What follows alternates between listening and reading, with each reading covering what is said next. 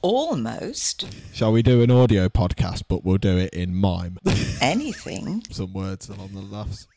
goes. Please mind the words.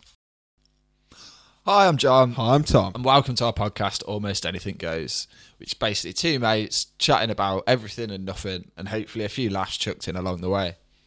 We're bringing you a 2-minute pod where you guessed it, almost anything goes. Which is going to be a bit of a hard one for us because we're used to sitting around chatting rubbish for about an hour. So what can we fit into 2 minutes? Something I'm not going to say on this PG pod, Okay then. if you know what I mean. I think everybody knows what you mean, Tom.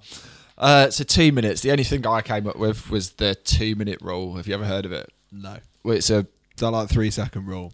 kind of, apart from hopefully we're not dropping any food. No, because that'd be a waste. So basically the 2-minute rule is to help you stop procrastination and start to form good habits. So go for a run turns into getting your trainers on, reading a book turns into reading a page. I might have to start putting my shoes on then. Get running. That's where I've been going wrong.